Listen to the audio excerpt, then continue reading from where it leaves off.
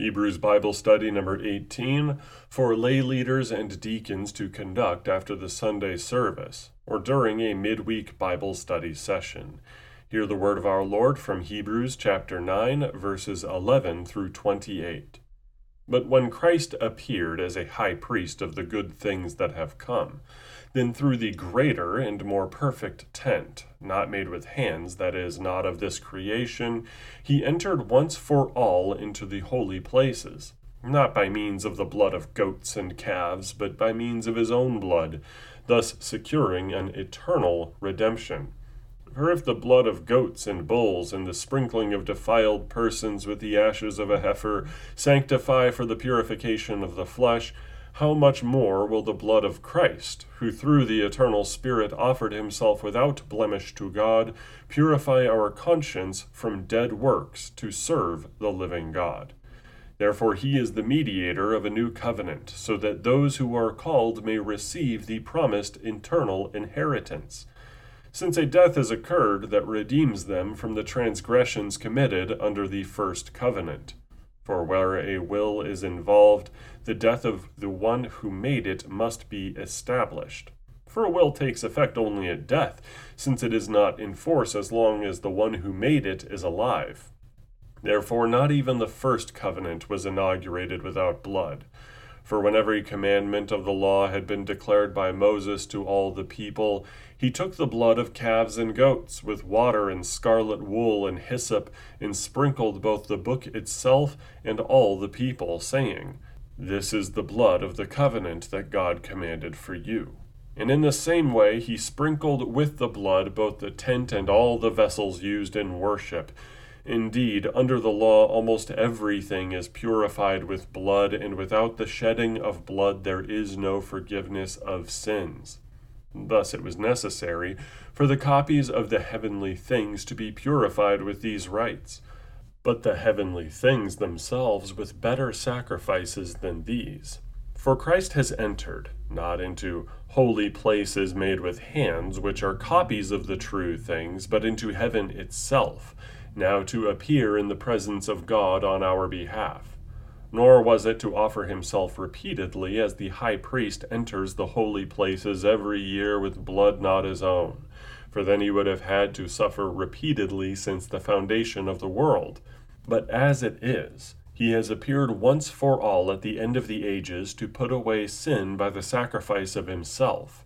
And just as it is appointed for man to die once, and after that comes judgment, so Christ, having been offered once to bear the sins of many, will appear a second time, not to deal with sin, but to save those who are eagerly waiting for him. This is the word of our Lord. Thanks be to God. The first 10 verses of Hebrews 9 illustrated the insufficiency and perishing nature of the Old Covenant, using two objects that were very noticeably absent from Judea in the first century, the tabernacle and the Ark of the Covenant. Thus the Old Covenant simply cannot save. It is predicated on lesser promises, relies on objects which are fleeting to the point of total disappearance, and establishes such a hard separation between the holy and the mundane that redemption is, at best, a fleeting moment apprehended once a year. The author chides those attempting to live under the Old Covenant as ignorant, concerned only with minor things like ritual baths and diet. But now it is time to demonstrate the superiority of the new covenant under the high priesthood of Christ. If Christ is the superior high priest, and his priesthood, the Melchizedek priesthood, are superior to the Aaronic priesthood, then it is natural to conclude that the covenant which Christ establishes is superior in every way as well. The latter portion of Hebrews 9, following the 10th verse, gives the positive reasoning for this supremacy. Verses 11 through 14 say, "But when Christ appeared as a high priest of the good things that have come, then through the greater and more perfect tent, not made with hands, that is, not of this creation, he entered once for all into the holy places, not by means of the blood of goats and calves, but by means of his own blood, thus securing an eternal redemption. For if the blood of goats and bulls and the sprinkling of defiled persons with the ashes of a heifer sanctify for the purification of the flesh, how much more will the blood of Christ, who through the eternal Spirit offered himself without blemish to God, purify our conscience from dead works to serve the living God? The author began discussion of covenants with negative reasoning, explaining why the old covenant was inferior, perishing, and ineffective. This is not to say that it was evil, but rather that it did not accomplish what man would hope it to accomplish. But now, having shown the unhappy result of the old, it is time to make a positive case that the new covenant is good by itself. The first of these positive reasons, and foremost in the mind of the author, is that Christ is the superior priest going into a superior tabernacle. The heavenly tabernacle is superior to the earthly one because it is not made by imperfect human hands. We might add that the tabernacle is still there in heaven, while the Mosaic tabernacle disappeared close to 1,000 years before the author of Hebrews wrote his epistle. That which is made directly by our Lord will be superior and permanent to whatever man can institute, at least in part because what God creates will not be destroyed. This heavenly tabernacle is the one off of which the earthly tabernacle was based. If the heavenly tabernacle remains in place, then the sacrifices which are presented there and the activities of a priesthood taking place there remain as well. Thus our Lord Christ entered once for all into the holy places, meaning that his work of redemption was entirely, permanently efficacious. All of the ritual purification of the Old Covenant, referred here by the blood of various animals, was something that had to happen frequently, never just once. Christ is also shown as being the more perfect sacrifice, as he is already the perfect high priest.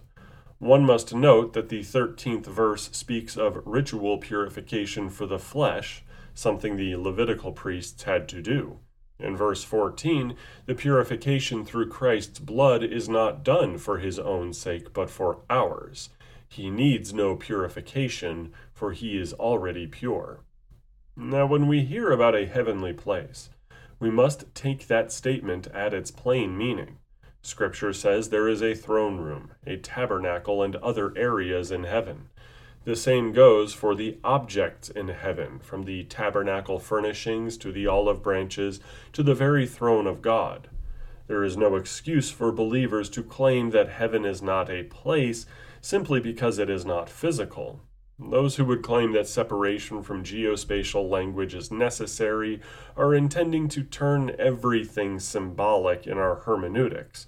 But this is not justified because the symbols themselves are actual things, the same way the symbolic objects of worship utilized in the Old Covenant were still things.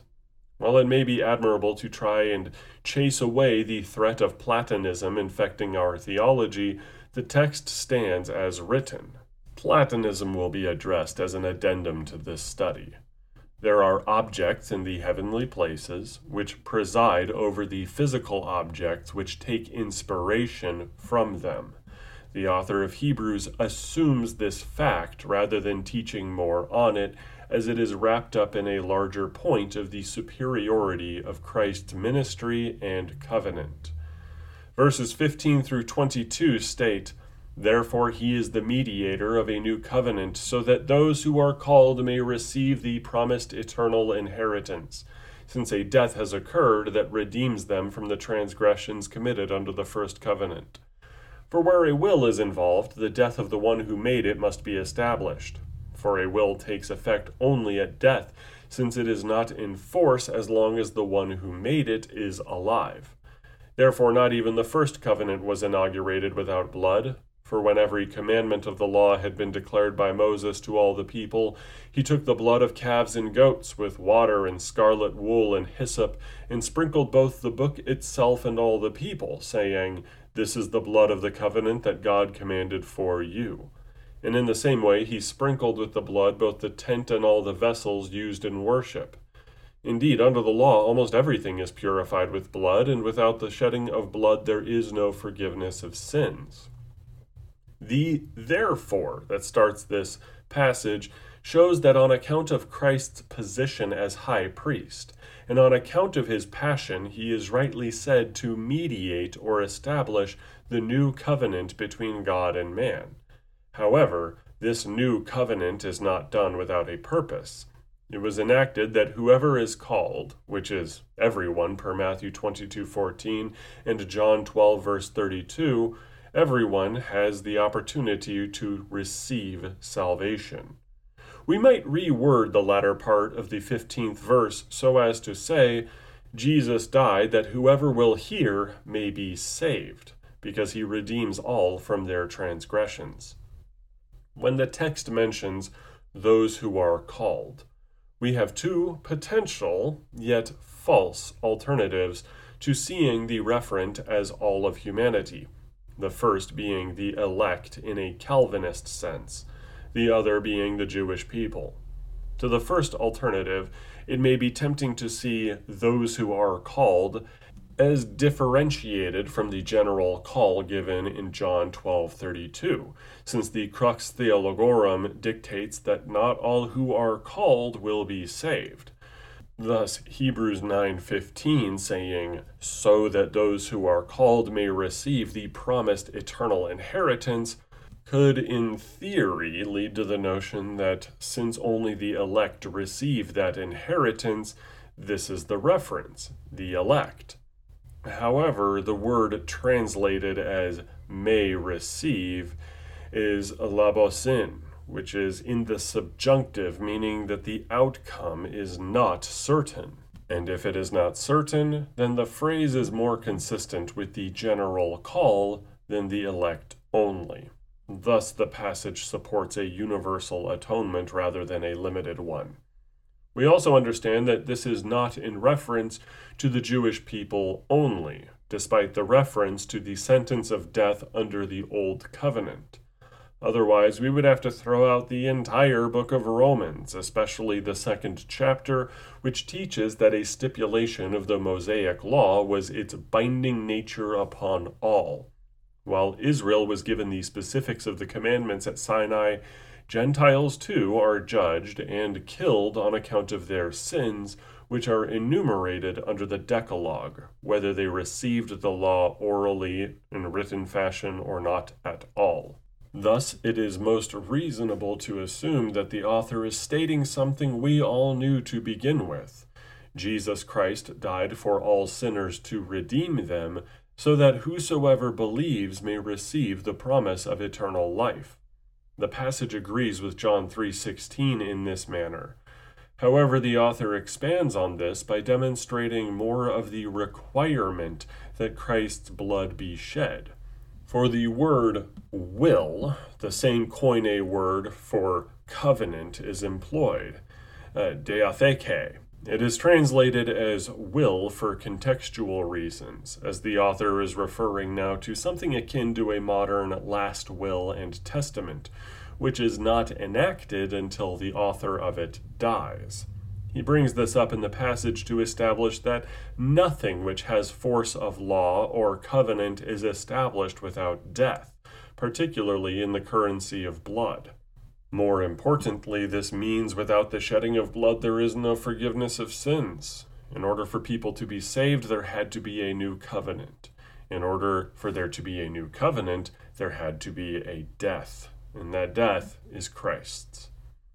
Verses 23 through 28 state, thus it was necessary for the copies of the heavenly things to be purified with these rites, but the heavenly things themselves with better sacrifices than these.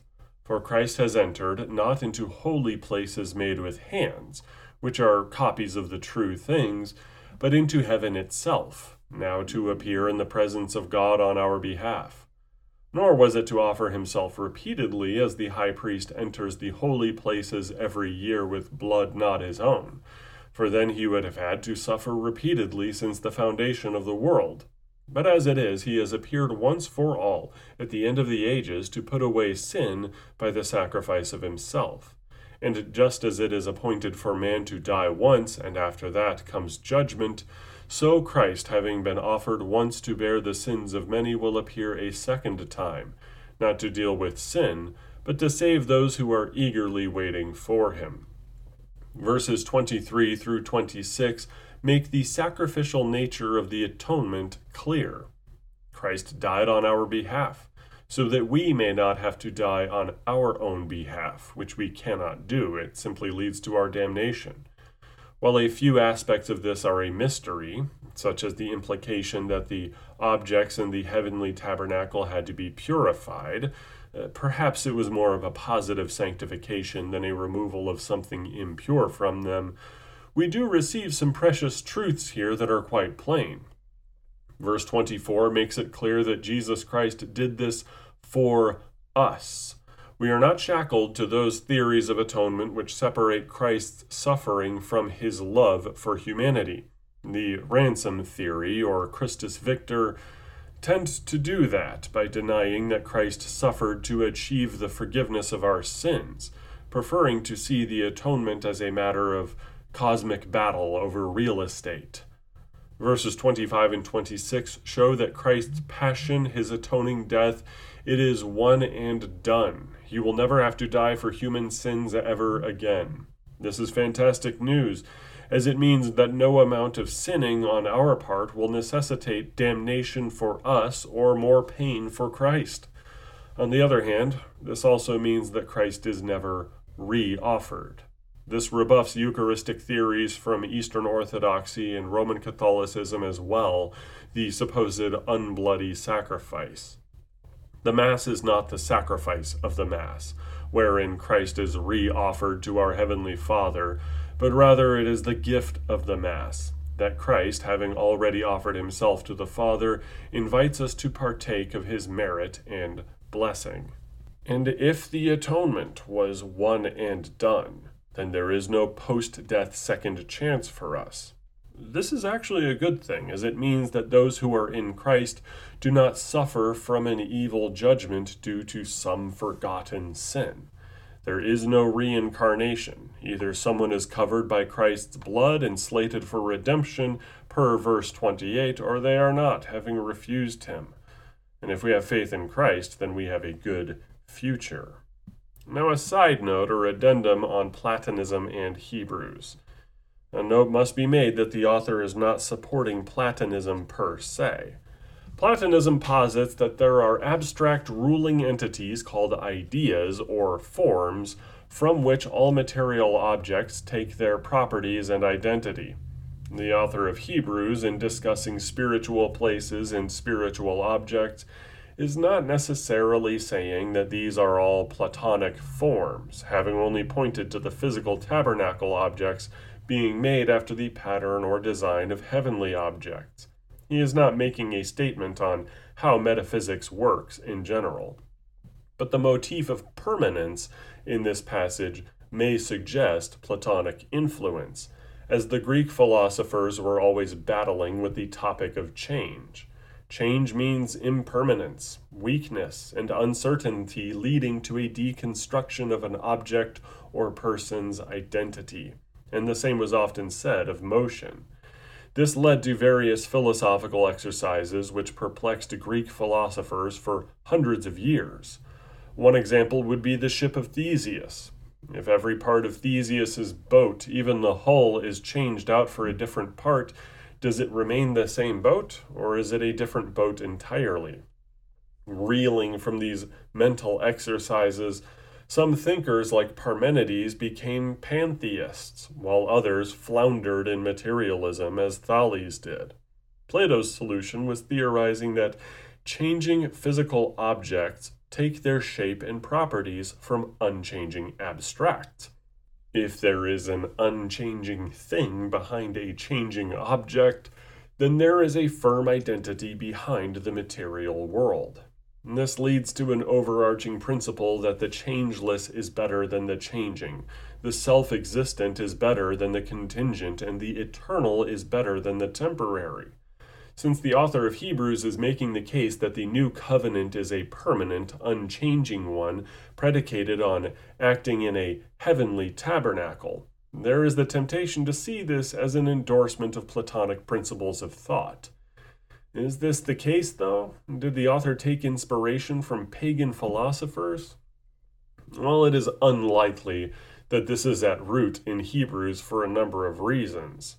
First of all, the case regarding a permanent new covenant is not in line with the Platonic forms, which in Plato's understanding are completely uncreated and eternal. The author of Hebrews rests his case on an unchanging God rather than an unchanging pile of abstract objects. And the objects of the heavenly tabernacle are not said to be eternal in and of themselves. In addition to this, the contrast is primarily between a dying covenant and a living one. The author of Hebrews notes that Christ died for our sins, something a Platonist would never accept based on his philosophy alone, especially since the atonement was enacted to change the spiritual state of affairs. Platonists and Greek philosophers in general hate change. The author of Hebrews is saying change happened, but a permanent change that is for the best. But that said, it could be the case that having Greek influence on the Hebrew congregation, the author is appealing to an unchanging covenant, demonstrating that knowing full well that some sort of Greco-Roman Platonic influence might need to be addressed. Here is this one aspect that Plato got right, that change is bad if we are talking soteriology. But nonetheless, overall, it seems tangential to the author of Hebrews' point as a whole. That said, we will get into chapter 10 and potentially get into the other warning passage in Hebrews. Hopefully we can make it through unscathed. Amen and amen.